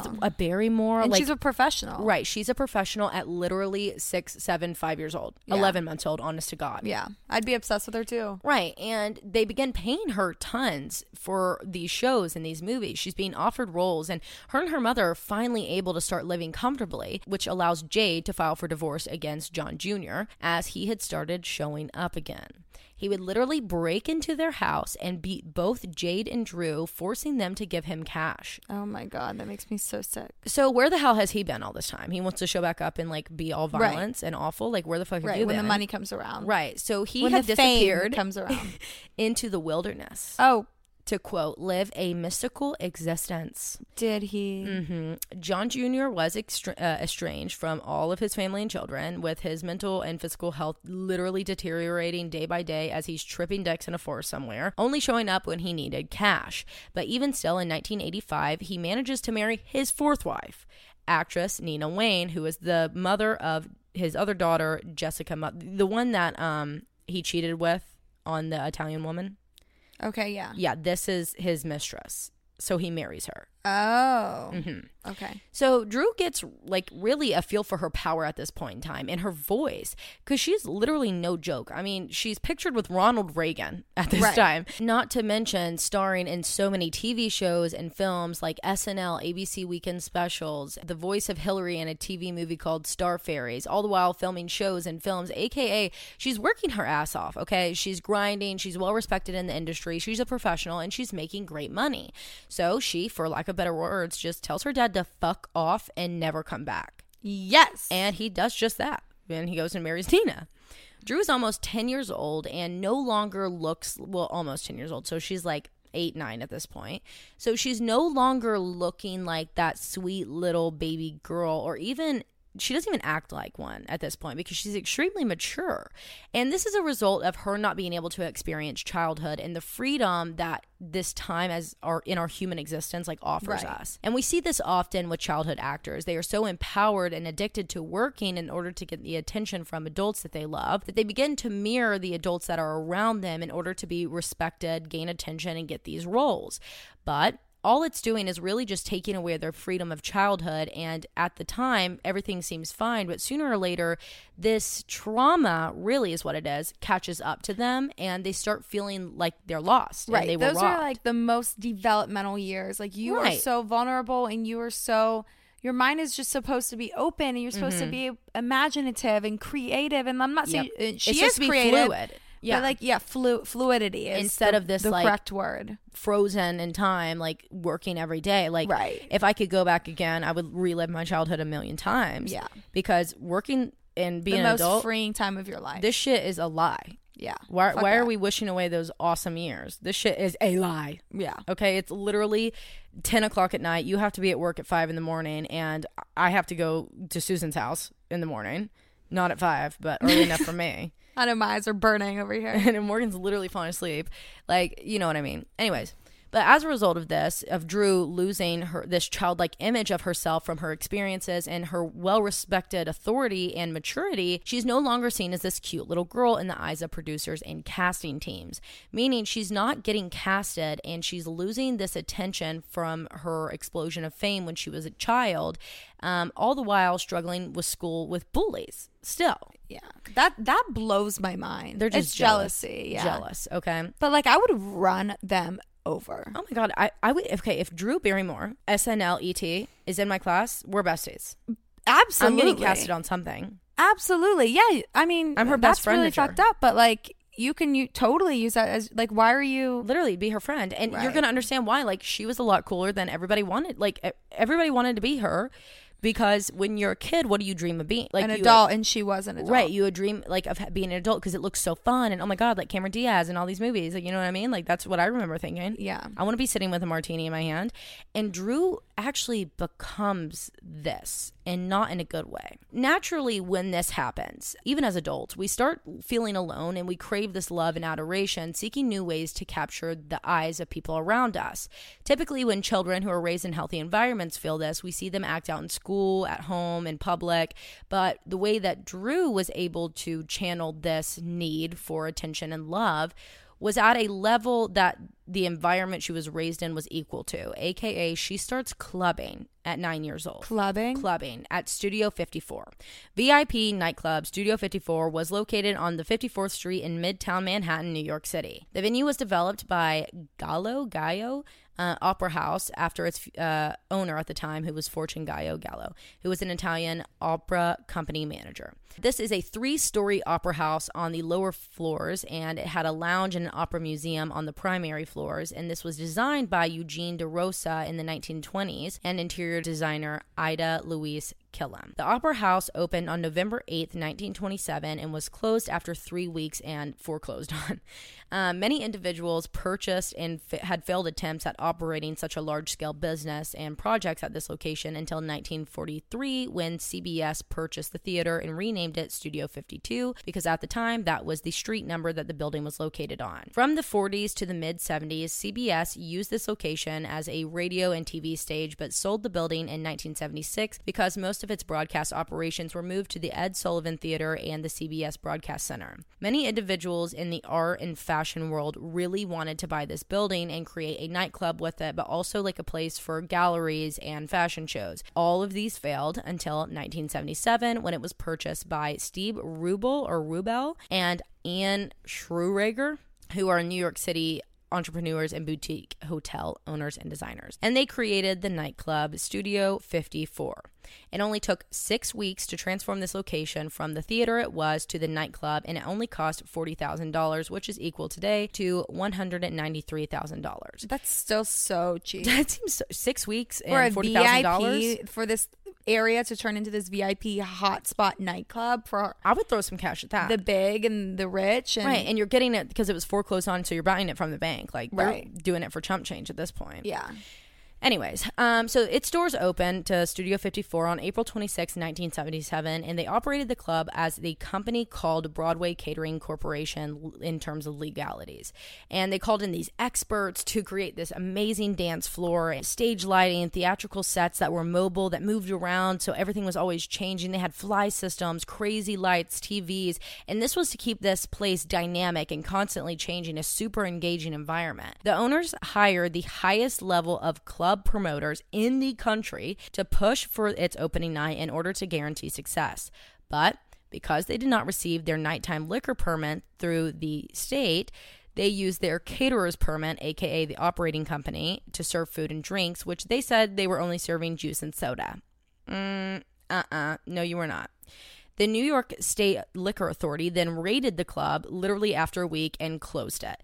And they had to keep it closed until they were granted their official license and permits, but it didn't matter because Studio 54 was now on the map as the most exclusive nightclub filled with celebrities as patrons because of its exclusive nature and extravagant designs. Renowned event planner Robert Isabel, look him up, just look it up. Okay, just look it up. He was hired to throw the 1977 New Year's Eve party and placed 4 inches of layered glitter on the floor to create the illusion of standing on stardust. Immediately, My house is destroyed. No. My car is destroyed. Every cab goodbye in New York to City any was vacuum destroyed. cleaner. I mean, ever. There's nothing. I've been through sorority recruitment, and that was bad enough. And I've been that to a was single just rave, a little bit of glitter. Literally a little bit of glitter, and you're telling me 4 inches of layered glitter on the floor? Immediately, no. I would have literally walked in, turned the fuck around, leave. It would have been around forever. Yeah. So in its first year operating, Studio 54 made $7 million. Made. Like, this is after they paid everything off. $7 million. Holy shit. And this caught the eye of the IRS, which we're going to get to. But from 1977 to 1976, there was a primary list of celebrity regulars. I'm just going to read you a few of them, okay? Woody Allen, David Bowie, Cher, Farrah Fawcett, Andy Warhol, Tom Ford, Richard Gere, Tommy Hilfiger, Michael Jackson, Mick Jagger, Caitlyn Jenner, Elton John, Jackie O, like JFK, Jackie O. Yeah. Mm-hmm. What? Wow. Really? What are you doing here with your like cute little pressed outfit on? I know. What are you doing? What are you doing here? Calvin Klein, John Lennon, Dolly Parton. Okay, Dolly. Donald Trump, of course, he was there. Robin Williams, Elise Taylor, Elizabeth Taylor. My God, Sylvester Stallone. Am I okay? John Travolta, and Valentino. But I want you to keep these names in mind throughout this entire case because it's really crazy how we're going to see these names pop back up later. Anyway, so in June of 1979, the club was raided and both owners were arrested and indicted for skimming $2.5 million, which is 60% of their receipts since opening. The nightclub was then closed with a final party on February 2nd, 1980, with Diana Ross and Liza Minnelli serenading the owners as they left. The next day, both of the owners pled guilty to tax evasion and were sentenced to 3.5 years in prison, but let out on parole just after 13 months. Money talks, babes. Okay. And sure side does. note, Schruerager, I can never say his name, okay? He received a presidential pardon from Barack Obama in 2017 for this. What? Why? I don't know. I didn't look much more into it, but when I read that, I was like, are we okay? Is everything okay? This nightclub is thought to be amazing and extravagant. I mean, God, it was MVP. Like, the people that we just listed off, and there's millions and billions of dollars in that place. But in reality, it was extremely corrupt. Literally, a man who was wearing a black tie attire was found dead in the air vents after trying to secretly sneak in, and he suffocated.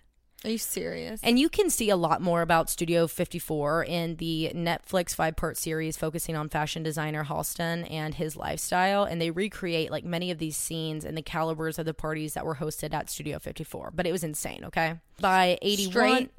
Straight vibes. In 81, the club was reopened and operated by Mark F. and Stanley G. Tate until 1986. And this is where Drew comes in. Drew and her mother spent so much time in New York City for auditions, work, meetings, networking, and you have to remember where the Barrymore name gets its start, which is the theater world, Broadway. So Jade starts bringing Drew with her to Studio 54 with all of her friends because Drew's like, I don't want to go to school and get bullied. Like, I would rather just go party with you, Mom. Yeah. And so she goes and parties with her at Studio 54 literally 5 nights a week for an entire year. But the partying at Studio 54 didn't just start at the age of 9. This really is only when the media started picking it up. She had been going there since hosting SNL at the age of 6 or 7. There, Drew would dance with, drink with, and do drugs with famous men, directors, producers, like all these people. Are you fucking and kidding literally me? dance on tables for them. Jade and Drew were not like a mother-daughter relationship. They were best friends. Like, it was a codependent relationship. And when they would go to these parties, Drew would go hang out with whoever the hell she wanted to go hang out with, and Jade would go hang out with all of her friends and go party separately. Drew starts dressing a lot more mature. And what I mean by that is she's dressing for the male gaze and trying to be sexy at 6, 7, 8, 9. And she starts describing herself in interviews and to people like, I'm a party girl. In an interview with Oprah, Drew discussed how at the age of 8, she had 2 glasses of champagne at an event, and that was her first time feeling drunk. Her first time drinking made her feel so good, relaxed, and carefree, like a child, that she said, quote, it was like all my worries and stress washed away. That is so sad. How pitiful is that? She's literally like, I need a drink, and she's 8. Drew's so first sad. time smoking weed was at 9 years old at a rap party for Firestarter. At that same party, she got so cross, which is when you're like drunk as hell and high as hell, and she wakes up alone in a stranger's bed and had no memory of anything that had happened because she had blacked out. Oh my God.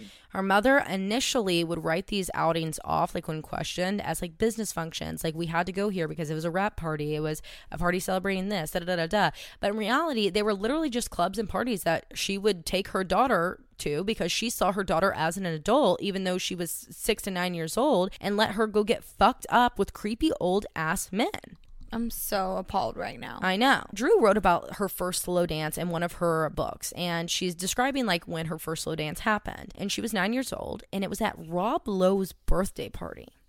She slow danced there with a 22-year-old who's named Emilio Estevez, who is AKA Martin Sheen's son, aka the brother of Charlie Sheen. Drew's life was spiraling as she was leaning more and more into this party girl persona, smoking weed, clubbing, and drinking literally every single night. Meanwhile, she's working. She's working on TV, and she's specifically working on a film called Cat's Eye that released in 1985, for which she was nominated for a Young Artist Award for Best Leading Actress. At the age of 11 in 1986, Drew gets into a relationship, her first relationship, while filming the TV movie Babes in Toyland. And she later said that this boyfriend was the first person to ever call her beautiful and make her feel loved, and like her first kiss. And he was how old? He was 15. Okay. But after they broke up, Drew starts dating an 18-year-old when she's still 11. Drew and this 18-year-old would smoke weed every single day, get drunk as hell every single day, and she would be so blacked out and sick that she would stay with the boy's family, and his parents were cool with it. Though she's never confirmed the identity of these boyfriends, she described the 18-year-old boyfriend to be one of the 2 sons of an extremely well-known Italian producer and an Italian sex symbol from the 60s, aka her godmother, Sophia Loren's son. By 1987, at 12 years old, she starts using cocaine regularly, which was the same year she was asked to speak at Nancy Reagan's Just Say No to Drugs campaign. During this speech, she's like talking about the pressures of drugs being forced on children and how it's like so heavy. And she's losing it on stage during her speech. She's sobbing. She looks pitiful. I mean, it's so hard to watch. When I went and watched it, I was heartbroken because you could tell she's struggling. How old was she? She's 12 years old. And the media eats this up, and they begin calling Drew a washed up, has-been party girl. And that's all they could talk about was her downfall from this fame and how she's like staying true to the Barrymore name and her lineage. That's not fair. Right. Everybody but her did this to her. Right. This is generational trauma at this point. Like, this is something that's not right. Like, this is something you want to fix. So that next year in 1988, at 13 years old, Drew is placed into rehab. Wow. She's there for not even 2 weeks, 12 days, when her team pulls her out in order to film Far From Home. And in this, she plays this teenage girl who gets stranded with her father in this small, remote desert town. It's a pretty sexual movie, and it's showing her like making out with a grown man. The dude's like 20 years old. Ew. She's like dressed very sexually, and it's just like not cool. After wrapping, Drew was then sent back to rehab, where she had sex for the first time with a guy that she had met at the facility that she had been like talking to for a while. But right after they hooked up, he ghosts her and acts like nothing ever happened, like he never knew her, like is awful to her. And this is like extremely hard for her because she's already got issues with relationships with men, and this dude she opened up her intimacy to him, and then he turns on her when she's already in a very vulnerable state as a whole. Trigger warning, like massive trigger warning. Drew then attempts suicide by slitting her wrist. Because of this, she was then committed to a psychiatric facility for 18 months that was extremely strict. Like your team couldn't take you out. That's how strict it was. During her time there, she was often put in solitary confinement because of just how erratic her behavior was getting, and it seemed like hell. But looking back, she says now that this facility saved her life. Absolutely. So now it's 1989, and Drew is 14 years old when Far From Home releases. So this is what she was pulled out of rehab after 12 days to record, and it doesn't do good. Critics left many negative reviews, pissed off at Drew's sexual portrayal of her role. Around this same time, See You in the Morning was released, which she was praised by the New York Film and Theater critic for her acting. This dude like hated the fucking film. Like he literally was like, it sucks, it's so bad, but Drew did a really great job. So this doesn't do great either. As she's in the facility, she's offered the role as Cecil in Dangerous Liaisons, but it went to Uma Thurman because of Drew's medical team advocating for her, thank God. Then Drew is released from the facility after 18 months, after which she went to stay with David Crosby and his wife for 3 months because Crosby said, quote, she needed to be around others who were just as committed to sobriety. She's 14 years old, and we're having to worry about the environment she is being safe for her being sober. That's fucking sickening. My sister is 15, and I literally can't imagine her driving next year. Like, right. Her in Studio 54, are you kidding me? But Drew knew that she couldn't go back to living with her mother because it was just going to start this cycle over again. And she starts petitioning for emancipation from Jade through the juvenile court, and she was granted this. She was able to move into her own apartment at 15 years old. In interviews, Jade and Drew were talking about how they both, quote, needed this time away from each other as it was best for both of them to not be so intertwined. Wow. Which really shows you the type of relationship they had. Yeah. You know, it was not mother-daughter. It was not nurturing. So now it's 1990. Drew is 15. She's living on her own, and she gets engaged right before turning 16 in February of 1990 to Leland Howard's grandson, Leland III, who is 25. Are you serious? 25. And this is huge because the Howards are just as powerful as the Barrymores without the like erratic behavior in the film and theater families. So these are basically two royal families. So merging. is this like arranged or like was No, she... it's not arranged. They just like fell in love with each other. Okay. But that ended really quickly. And after a few months, they split up.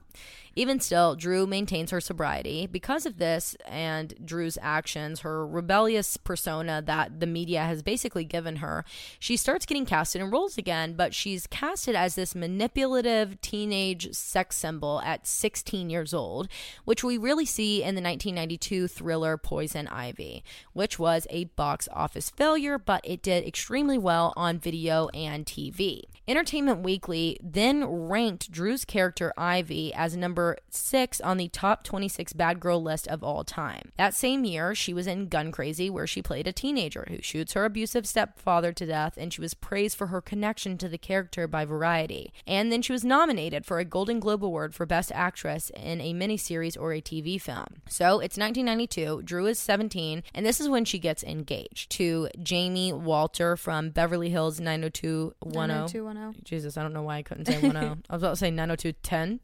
90210. 90210? Yeah, okay. That July, Drew and Jamie posed nude for the cover of Andy Warhol. Remember him from Studio 54? His magazine, Interview Magazine. And inside of this issue, there are like multiple other nude photos of just Drew. In 1993, Drew and Jamie split up, and Drew is seen in No Place to Hide, where she plays the younger sister of a murdered ballerina, and then she plays a writer who is followed around by her evil twin in Doppelganger, both of which were absolute flops, and critics and audiences hated it. It was not good. So she's really down bad. It's 1994, and she appears in the Western film Bad Girls, which is about former prostitutes who murdered someone, go to prison, escape prison, and again, it flops. That same year, Drew gets married at 5 a.m. one morning in Los Angeles to a random bar owner she had just met hours before named Jeremy Thomas, who she divorces less than 60 days later in May. And by the fall of 94, Drew begins dating guitarist Eric Erlandson. For January of 1994 issue of Playboy, Drew did another nude photo shoot just before her 20th birthday. And for her 20th birthday, her godfather, Steven Spielberg, dear God, gives her a quilt that says, "Cover yourself up." Oh my God. It gets better than that. He also attached a copy of the Playboy that she had, magazine that she had like posed for, and he had his art department edit jackets and pants and like boots and winter clothes on her nude photos. Oh my God. Like, what a dad move was that, Spielberg? Yeah, Okay. like good. And finally, when Boys on the Side released, though it was not widely viewed in theaters by audiences, critics loved it. Also, in Batman Forever, we see Tommy Lee Jones as Two-Face, and Drew plays one of his two female assistants, and this did really great, and it was a great switch up for Drew. But soon after, also in 95, is when we get the iconic videos of Drew on the late night show with David Letterman. The one where she's wearing the Guess jeans, the green crop top long sleeve shirt, and the 90s classic boots. She kisses Letterman on the cheek before jumping on his desk, standing up, and flashing him on live television for his birthday present. Happy birthday. Happy birthday, motherfucker. Holy shit. Headliners, crazy Drew Barrymore, wild child, she's a rebellion, she's crazy, she's fucking wild. Like, literally, media goes crazy. Exactly what the film and media industry wanted her image to be. And to Drew, with an insane amount of childhood trauma backing this, is like, this is the only way I can stay relevant is by being crazy, because when she's out there bettering herself, getting help, staying low key, and like going to rehab, she's being called a has-been. Right, and every movie she gets after that is flopping. Yeah, so that's not they're helping casting her herself. as these like rebellious, crazy Right. sexual symbols, when like, how is she gonna be better than that? How is she gonna Right. elevate herself? So Drew goes incognito for a few months, and then in 1996 we see her in Woody Allen's musical comedy Everyone Says I Love You. This stars Woody Allen, Alan Alda, Goldie Hawn, Edward Norton, Julia Roberts, Natasha Lyonne, I can never say her name, Tim Roth, and Natalie Portman. The plot of this movie is about this like family that is from Manhattan originally, and you follow these characters to Paris and Venice and New York, and you like go through these characters' lives, and they're singing and they're exploring these cities. But what's really great about this role that Drew played is we get to see a soft and sweet role, and she's singing, and it's lighthearted, and she's got a beautiful voice, and she's doing such a great job at portraying this character. This was Drew trying to change her image, and producers ate this shit up. And this is where we see Drew come out and scream. So Drew gets the script for Scream, and she immediately goes to the production team and she asks if she could play the lead role of Sidney Prescott. The team was like so stoked that she would be interested in this role that they give it to her immediately. But because of conflicts with other films that she was doing at the time, she had to step down into a minor role playing as Casey Becker. Casey was again a sweet, innocent character, and the audience had no idea that this was a minor role because it was being played by a lead actress like Drew Barrymore. Right. So when her character is killed within the first 5 minutes, the world is shocked.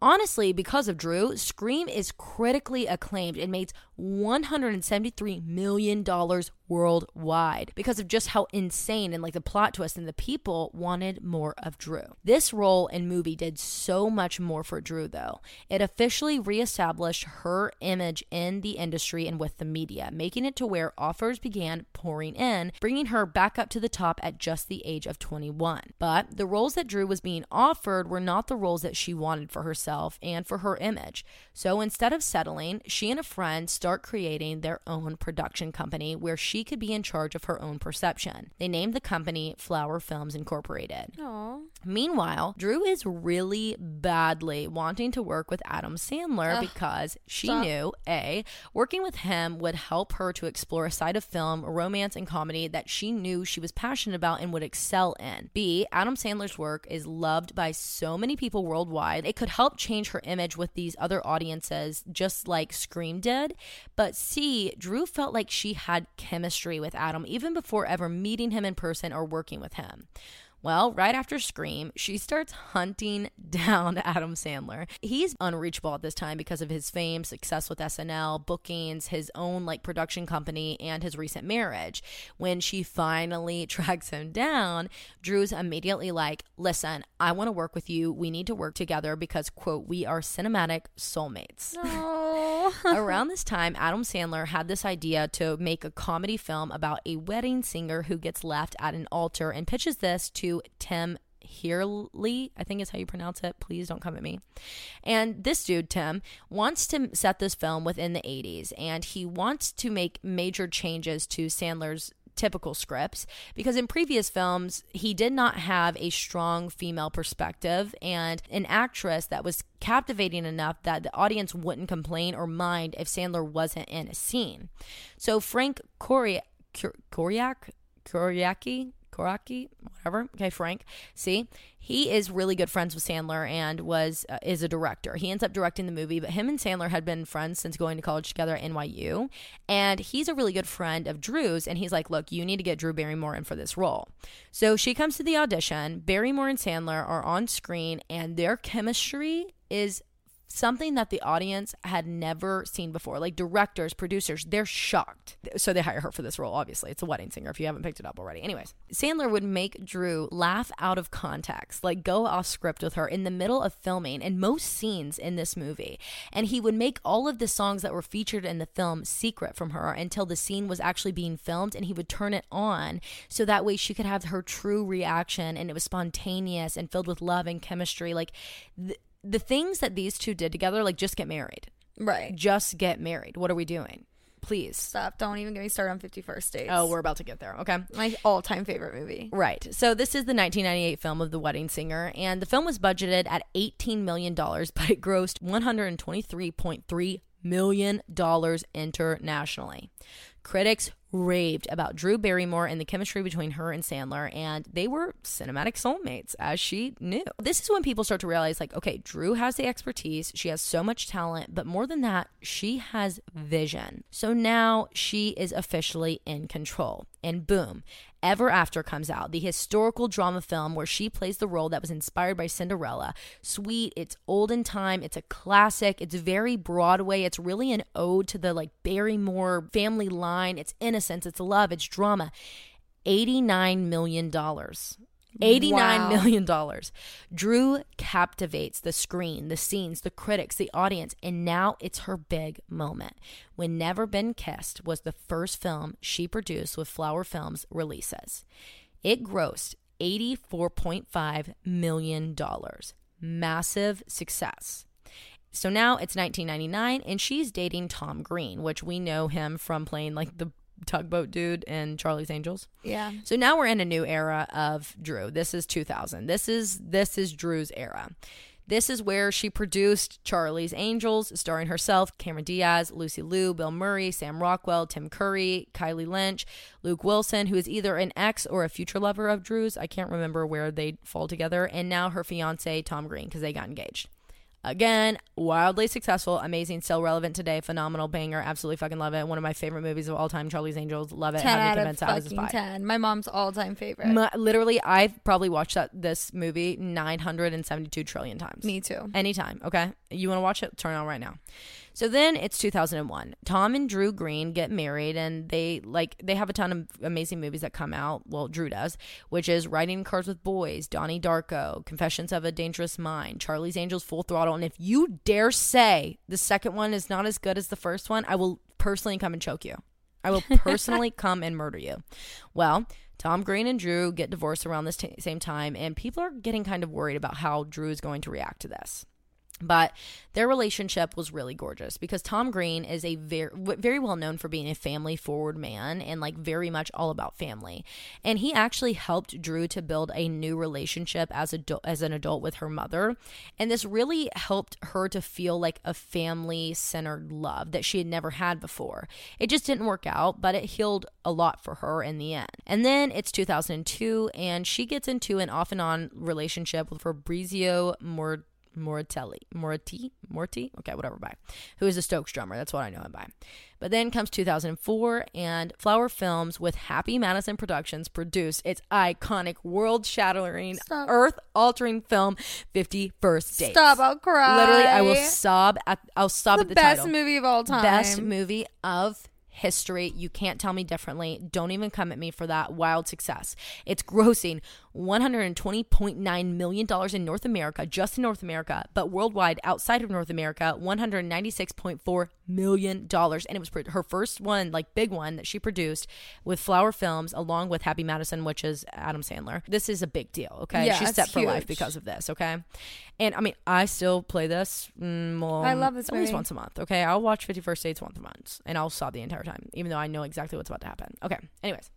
So, in 2005, we get the remake adaptation of Fever Pitch with Drew Barrymore and Jimmy Fallon, and it grossed at $50 million worldwide, but it was really favored by critics, even though it didn't gross well, because that's pretty modest at $50 million worldwide for one that had as big as a budget as this.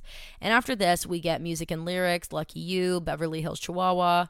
I know you and Ollie love. We love Beverly Hills and Chihuahua. He's Just Not That Into You. Oh, best movie. Love that one. And then we get the HBO film Grey Gardens. And this gets her nominated for an Emmy Award for Outstanding Lead Actress in a Miniseries or TV Movie. And then she wins a Golden Globe Award for Best Actress in a TV Film. And then she wins Screen Actors Guild for Outstanding Performance by a Female Actor in a TV Miniseries or Movie. Like, it did amazing. Yes. So this is when she starts dabbling in directing. And we get her directorial can't say that, debut film, which is Whip It. And she had worked with Shauna Cross for like months to perfect this. Though it didn't do great in box offices, it was well received by audience and critics. Like, people loved this. It was like a beautiful feel-good movie. And for this, Drew was nominated for a Bronze Horse at the Stockholm Film Festival and for the EDA Female Focus Award at the 2009 Alliance of Women Film Journalism. I hope that's right, because I spelled every single word in that sentence wrong on my notes. So now it's 2007, and her rocker BF break up, and she starts getting into a relationship with Justin Long. But they broke up shortly after until they rekindled their love when filming Going the Distance, and that movie just did okay, but it wasn't a hit, and they broke up again after this. In 2011, Barrymore begins dating art consultant William Koppelman, who is aka the son of Ari L. Koppelman, the former COO of Chanel. Oh. And they get engaged in January of 2012.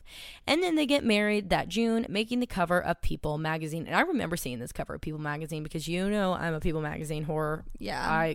always have People magazine. I wish I had the subscription, but Logan won't pay for it with me. He says, go get it when you're at the grocery store. Okay. They have 2 daughters together, Olive and Frankie, and in 2016 the two separate. Since then, we have seen Drew in many movies, TV movies, films, and working behind the scenes a lot, like in Blended, Miss You Already, The Santa Clarita Diet, and Big Miracle. Blended's also a good much movie. more. Yeah, But great. Adam Sandler. Yeah. Now we get to see Drew every single weekday morning on CBS for her talk show, The Drew Barrymore Show, which I love, okay? I know there's a lot of people that really don't love it, but I just love Drew Barrymore. Yeah. So I would watch her if she was literally farting on TikTok. Okay, like I literally like subscribe and comment. I also follow her on TikTok, and she's fucking hilarious on there if you don't follow her. And I don't know about you all, but I love experiencing this side of Drew. It's very much different from what we grew up with knowing her as, and we get to see like this like nerdy, quirky, sweet, really mothering and nurturing side of her. And especially knowing her story, it just means so much more. But before we close out, I want to talk about John Barrymore Jr., Drew's father.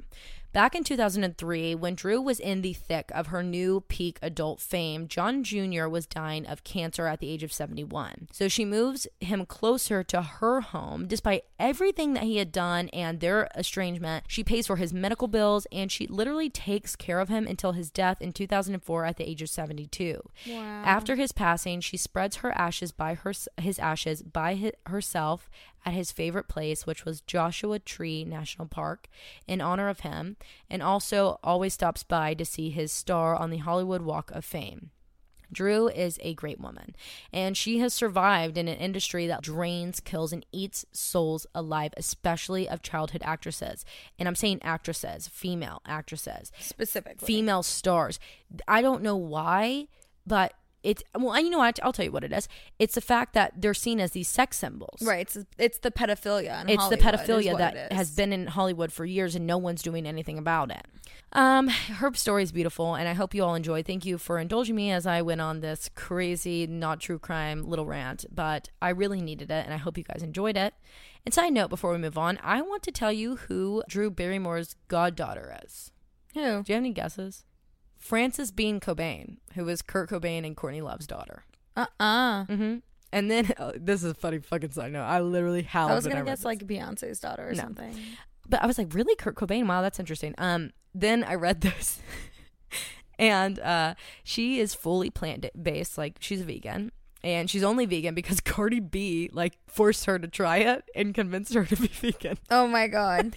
And so now she's like full vegan. Yeah, so now she's vegan. But yeah, I love that. That's the story of Drew Barrymore. Oh my God. It just makes you think of like all of like this is back in the 70s, the 80s. Yeah. But what about literally up Before until then? 2000 now? Oh. You see these kids on Disney Channel, Nickelodeon, like Jeanette McCurdy, Miley Cyrus, like it still happened. It like still they didn't learn happens. shit from what they've done to Britney Spears, like all these people. Childhood actresses and childhood stars. Like, I mean, really though, like we've got Shia LaBeouf, we've got Macaulay Culkin, we've got all of these big Matilda. Like, really? Yeah. What are we like? Why is nobody fixing this? And also, parents, exploitation of your children. Right. Using your children for fame. Are you living through them? Is this a failed dream of yours? Savannah LeBrant. Like, who? What? Donate all these to Planned Parenthood. Yeah. But, okay, anyways. Yeah, but exactly. And, oh my God, have you seen that little girl, Eleanor Wren? Yeah. Oh my God, I'm sick. Wait, I don't know what happened. I know who she is. On TikTok, she was found on these, like, pedophilia sites. Her pictures and like pictures of her feet and her in bathing suits, and they were sent to her mother. Her mother like reacts to these, like talks back to them, but continues to post her daughter everywhere, despite the fact that her daughter is in imminent danger. Because her daughter is what makes her money. Because her daughter makes her money. It's sickening. That's so sick. Yeah. So really though, it's like at what point it's like at what point do you say like, okay, is this my dream? Is this my kid's dream? At what, like my mom wouldn't even let us get our ears pierced until we said like with consent, we would like to get our ears pierced because my mom was like, I never want to do anything to their body or their image that they would not be happy with when they're older. Now, obviously for earrings, like I wear earrings every day. I've got like 4 piercings in my ears. Yeah. Like I love earrings. But I mean, when did I get my ears pierced? when I forced you to before my wedding without consent. Without consent. No, I'm just kidding. She did consent. No, I was to down. I consented. We went to a tattoo artist. She had to give consent. So yeah. But really though, it's really so sick, but it is a beautiful story. It's a beautiful turnaround for a beautiful person. It's been 2 hours. She's done amazing. Oh yeah, we're out of here. Okay, guys, love you guys. Do Britney Spears next week. Bye. Oh nope, I'm gonna go back to a murder. Love you. Bye. Britney Spears. Bye.